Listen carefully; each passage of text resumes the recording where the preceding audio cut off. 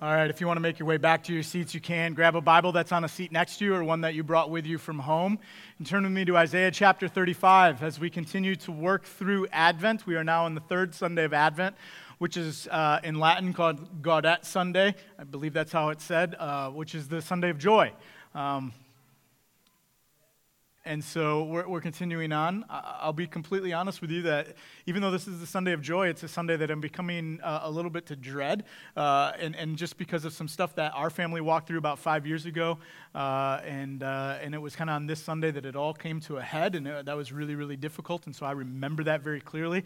I remember I preached a lot of sermons over the last 11 years. And I can remember some of them. That is the one I remember the clearest just because of how emotional I was then.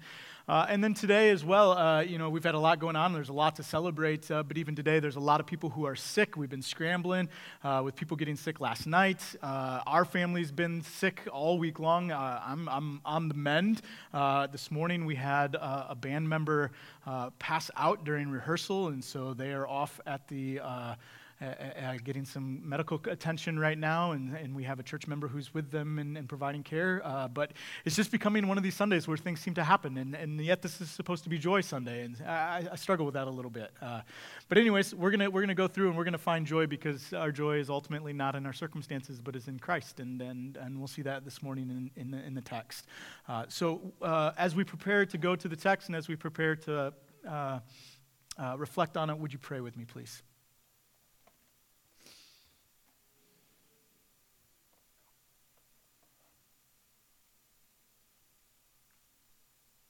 Father, may your word be our rule.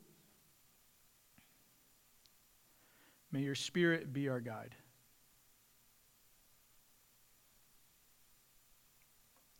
And above everything, we pray that Jesus Christ would be our chief concern. Even so we pray. Come, Lord Jesus. Amen. Isaiah chapter 35. I do want to say the band member seems to be all right. It's just routine follow-up. I didn't want to scare anybody, leave people hanging there. Seems to be all right, but just getting some follow-up work there. But Isaiah chapter 35, starting at verse 1. The desert and the parched land will be glad. The wilderness will rejoice and blossom. Like the crocus, it will burst into bloom. It will rejoice greatly and shout for joy. The glory of Lebanon will be given to it, the splendor of Carmel and Sharon. They will see the glory of the Lord, the splendor of our God. Strengthen the feeble hands, steady the knees that give way. Say to those with fearful hearts, be strong, do not fear. Your God will come. He will come with vengeance, with divine retribution. He will come to save you. Then will the eyes of the blind be opened, and the ears of the deaf unstopped. Then will the lame leap like a deer, and the mute tongue shout for joy. Water will gush forth in the wilderness and streams in the desert. The burning sand will become a pool, the thirsty ground bubbling springs. In the haunts where jackals once lay, grass and reeds and papyrus will grow. And a highway will be there. It will be called the way of holiness.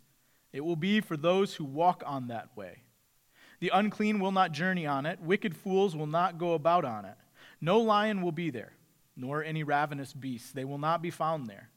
But only the redeemed will walk there. And those the Lord has rescued will return. They will enter Zion with singing. Everlasting joy will crown their heads. Gladness and joy will overtake them, and sorrow and sighing will flee away. This is the word of the Lord. Now, we don't live in a desert, right? It's pretty clear we don't live in a desert, and so we may miss some of the joy in these opening verses of Isaiah's prophecy in chapter 35, simply because it's a landscape that's foreign to us. But we do live in a place where the winters are harsh. We know what it's like for the days to grow short and the nights to grow long. We know what it is for the trees to give up trying to grow green leaves and instead allow them to turn brown and then let the wind take away that which is dead. We know what it is to watch the grass stop growing and to see it turn from green to yellow-brown, and then to be covered in snow. We know what it is to feel the heat be taken from the earth. We know what it is to long for the power of the sun. And then we know what it is for all of that to go in reverse, right? We know what it is for the sun to once again have power and begin to warm the earth. We know what it is to watch the trees begin to bud with life and for green leaves to spout forth. We know what it is to see the grass return as the snow melts. And so maybe with that knowledge, we begin to feel some of what Isaiah is talking about when he says that the deserts and the parched lands will be glad because life is returning to them. Vivaciousness will once again cover the landscape. Now, we have to take this image of life returning to the desert and place it in the historical context. And in the historical context, remember, Israel has been defeated by the Assyrians. Everything has been laid to waste. And it's into that Isaiah speaks a message of hope. One day, the parched land will be glad. One day, despite all the evidence to the contrary, one day the wilderness will rejoice. One day what is lost will be recovered. One day what is destroyed will be repaired. And on that day, the streets will be filled with rejoicing. People will rush out of their houses, will crowd the streets as they sing songs of joy. I mean, it's a beautiful message, but it's one that's hard to believe when you have been suffering under oppression, when its boot has been on your neck for a long time. When the boot of oppression has been on your neck, when your circumstances are continually dire, it's hard to believe that good news. And so Isaiah gives this command in the midst of this prophecy about the wilderness and the deserts springing forth with water. He says, strengthen feeble hands.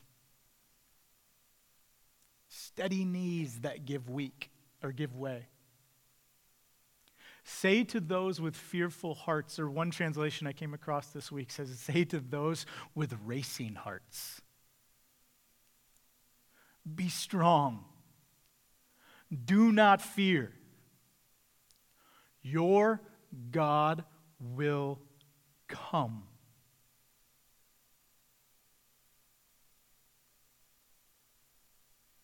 Be strong. Do not fear. Your God will come. And when your God comes, God will save you. Then, notice how it flows.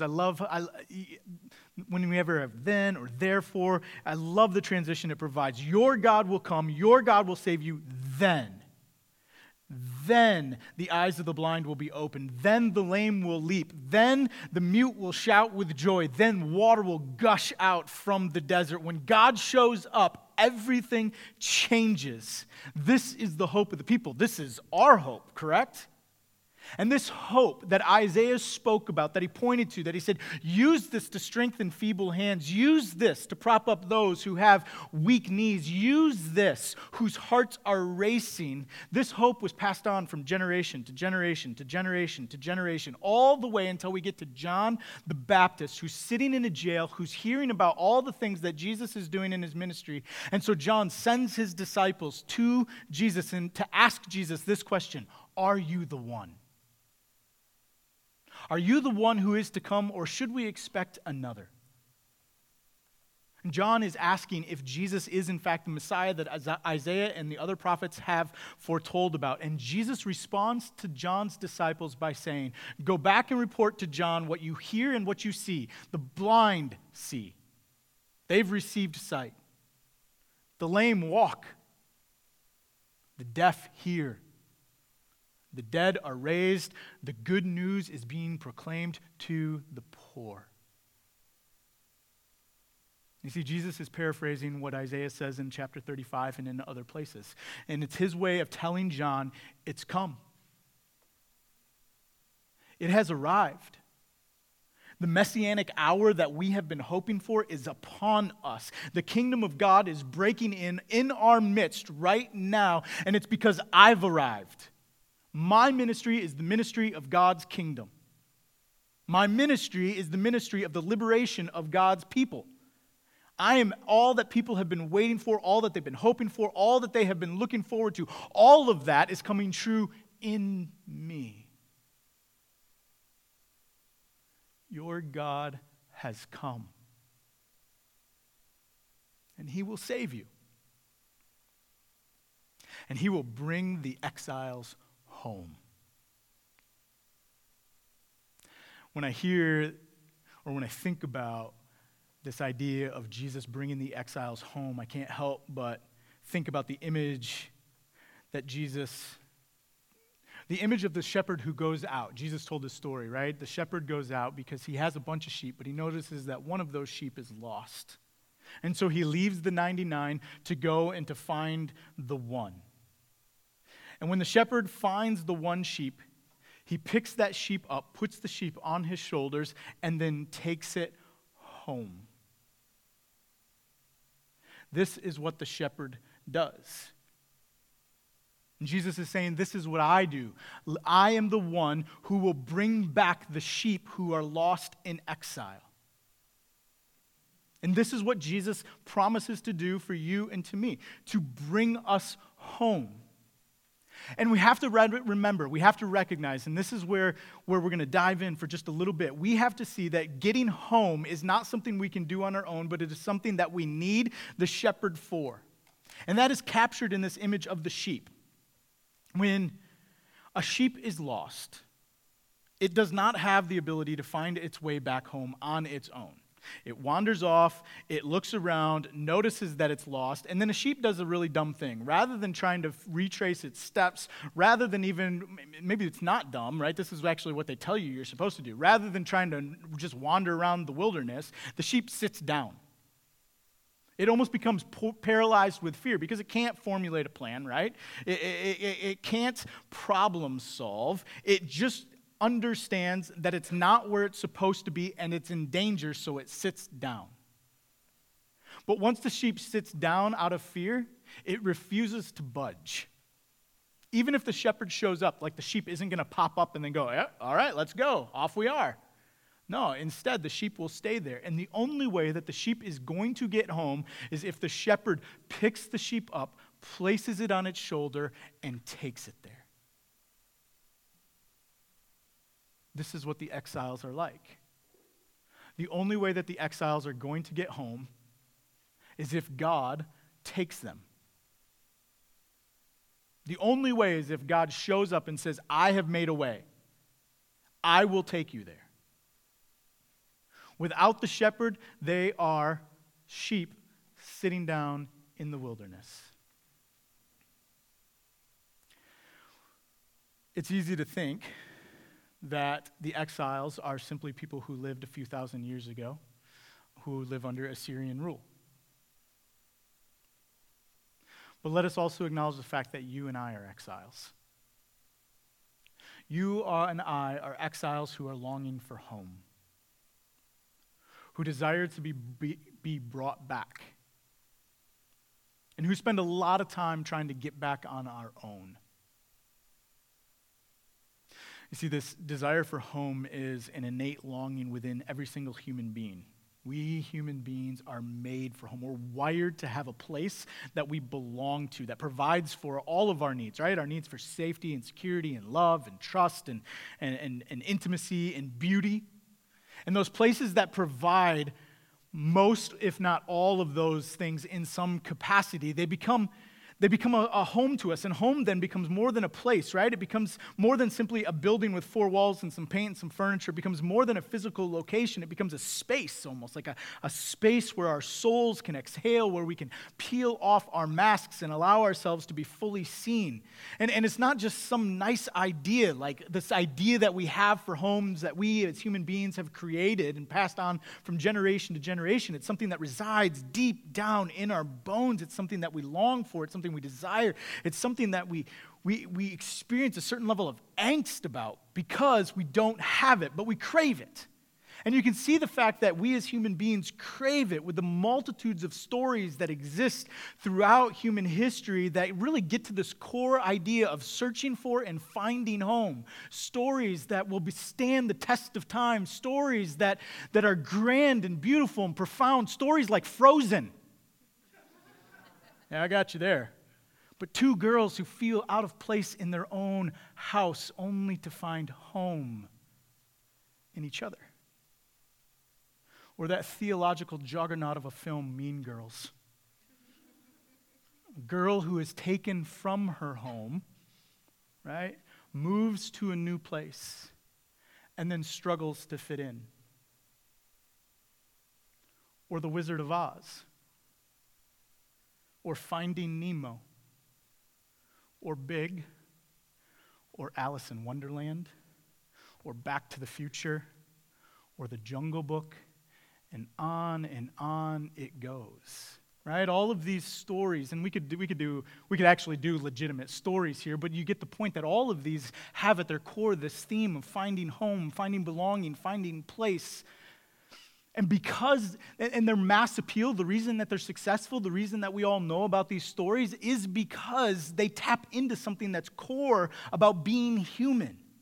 Everyone can relate to these stories because there's a central desire that we all have for home and a sense of alienation from home. Right? Like even in those times, in those places where we have everything that we think constitutes a home or the idea of home to us, there's this low-grade hum that exists just below the surface that says, I'm not home yet. It's close, but it's not quite that. Right? There's this sense of like, it's here, but I'm also afraid it's going to end at any moment. This laughter, this security, these friendships, this rest, this isn't necessarily going to last. It's going to end because tomorrow I have to go to work. Or the kids are going to come busting through the doors at any moment, or some bad news is going to reach us via the telephone, or I'm going to do something to mess this up, or my job is going to end up taking me away from these people that I love, or I can't enjoy this completely because as much as I enjoy this, as much as this is home for me, I'm also constantly aware that there are other people who are simultaneously suffering. So yes, I feel like I'm home, I feel like I have what I need, but I can't fully enjoy it because they don't. And all of this creates within us this it's close but not quite feeling in regards to home. It's almost home but not quite home. And still, I'm still left longing for it, and I'm still left feeling alienated from it. I'm longing for something more permanent.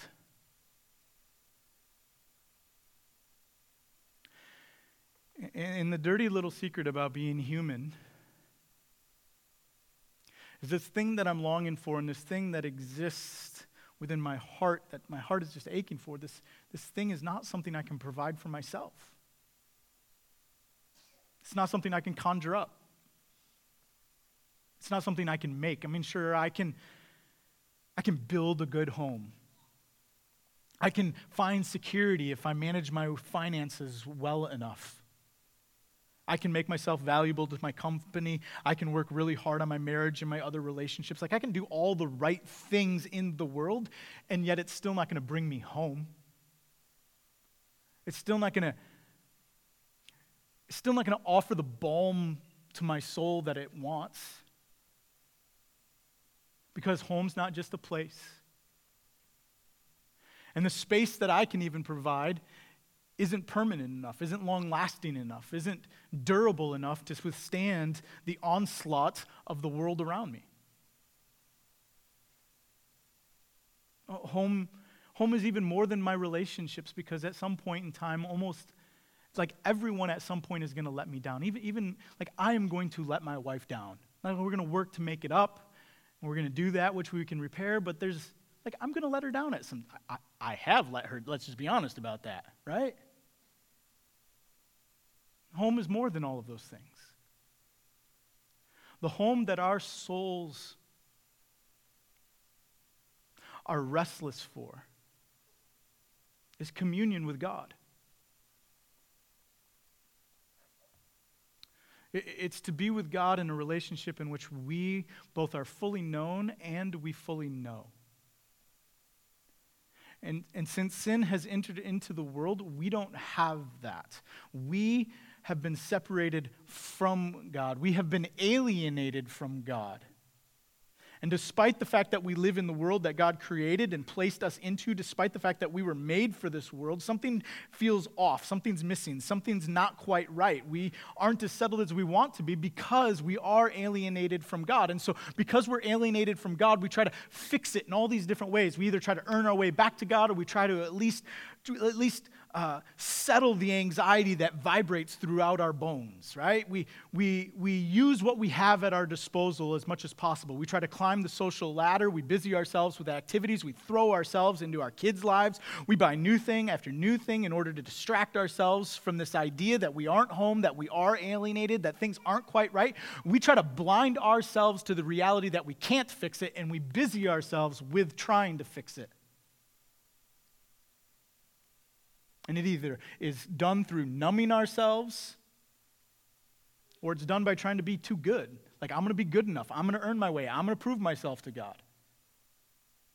And all the while, we're simply obscuring the fact that the blind that Isaiah talks about is us. I'm the blind. I'm the deaf who cannot hear. I'm the lame who cannot walk. I'm the mute who cannot speak. Every one of these people has a condition that they cannot fix on their own. Right? I mean, sure, they can find their place in the world, they can get a job, they can have functional lives, they can get along as well, I mean, especially nowadays, almost as well as all of the rest of us. They can work, they can earn money, they can have relationships and families and all of that sort of stuff. But they can't change their condition. A blind individual cannot restore their sight. A deaf cannot bring their hearing back. The lame cannot make themselves to walk. The mute cannot make themselves to speak. And I'm the blind because I can't change my condition. You're the deaf because you can't change your condition. You can do all that you want to try to change that condition. You can try to numb yourself. You can try to be as good as you want, but you cannot bring yourself home. You cannot change your condition any more than a sheep can get itself home without its shepherd carrying it. You and I need someone to rescue us. And that's the good news of Advent.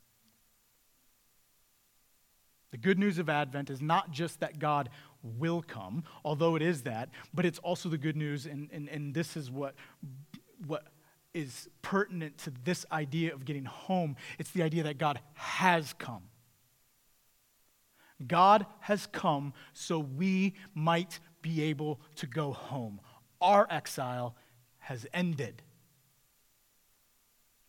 Our alienation is being replaced with relationship as Christ has come and made a way for us as prodigals to go back home. But unlike the prodigal who goes back home thinking that he's just going to get some job as his father's servant, right? That he's not going to be welcomed back, but he's actually going to be met with some recourse, that he's going to be met with some sternness, that he's going to be even met with anger. We know that when we go home, we're going to be met with joy as the Father celebrates and rejoices because his sons and his daughters have returned. The Father himself has made a way for us to return by sending Jesus Christ into the world to not only show us the way back home, but to take us home. So rejoice. Be glad. Our exile is over. No longer are we alienated. We can go home. We can go home to the place that our souls long for because of Jesus Christ, because of his saving work on the cross. Because he is the shepherd who picks us up and takes us there. We get to go home. And so if your hands are weak with worry, from working hard at trying to be good enough or smart enough or tough enough, take heart. You can stop working. Christ has come. And it's all been done, and there is nothing that you could do to add one thing to what Christ has done for you. So let your hands rest and accept the good work that Jesus has done. If your knees are weak and are threatening to give way because of what you are facing, because you feel like it's too much, it feels like you're not strong enough to stand up underneath it, that you're not capable of dealing with it, then take comfort. Christ has come. And no matter what happens, no matter if the situation turns out in your favor or if it all falls apart, the sovereign God of the universe is still sitting on the throne and one day will make it right. And until the day in which God makes it right, Emmanuel, God with you. And let that strengthen. Don't try to be your own strength. Let that strengthen you. And if your heart is racing because you don't think that you'll ever be enough, that you won't ever quell the anxiety, that you don't quite fit in, that you're not qualified to deal with what you're facing, that you're never going to get or arrive to that place that your heart is longing for, then be strong and do not fear. Because Christ has come. And he will save you. More than that, Christ has saved you. Through the cross, Jesus Christ made a way home for you. So walk that road. And if you can't walk, that's okay. Jesus will carry you. Jesus will carry you and take you home. And I hope that we can let our hearts rest there. That we don't have to save ourselves, that we don't have to bring ourselves back from exile, that we don't have to fix the alienation that we have caused by our sin. But we can rest because Christ has done it for us. And if our hearts can rest there, then I think we can begin to enter into the rejoicing of this season no matter what our circumstances are. We can begin to find joy, and not necessarily the happy, clappy joy, not necessarily the painted-on smile joy, but the kind of joy where we have peace in our hearts.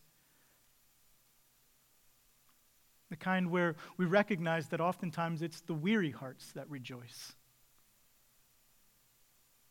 It's the weary hearts that rejoice. And we rejoice because we're no longer separated. Christ has come. Christ has saved us.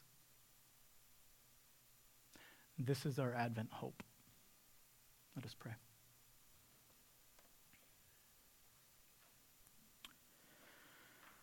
Father, we give you thanks that in Jesus Christ all has been done for us. We give you thanks that in Christ the messianic hour began and continues on until your return. And so, Lord, in this moment, at this time, in this place, we find hope in the fact that you are bringing us exiles home, that we who were once separated from you, we who were alienated from you, are no longer alienated, but are reconciled through Jesus Christ, so that we are in intimate, right relationship with you. We give you thanks and we praise you. And we look forward to the day in the future in which Christ returns and makes all things right. May our hope this Christmas season, this Advent season, be founded on the reality that it is all because of what Christ has done for us in his coming, in his death, and in his resurrection. May nothing else, may we place our hope in nothing else. In the name of the Father, the Son, and the Holy Spirit.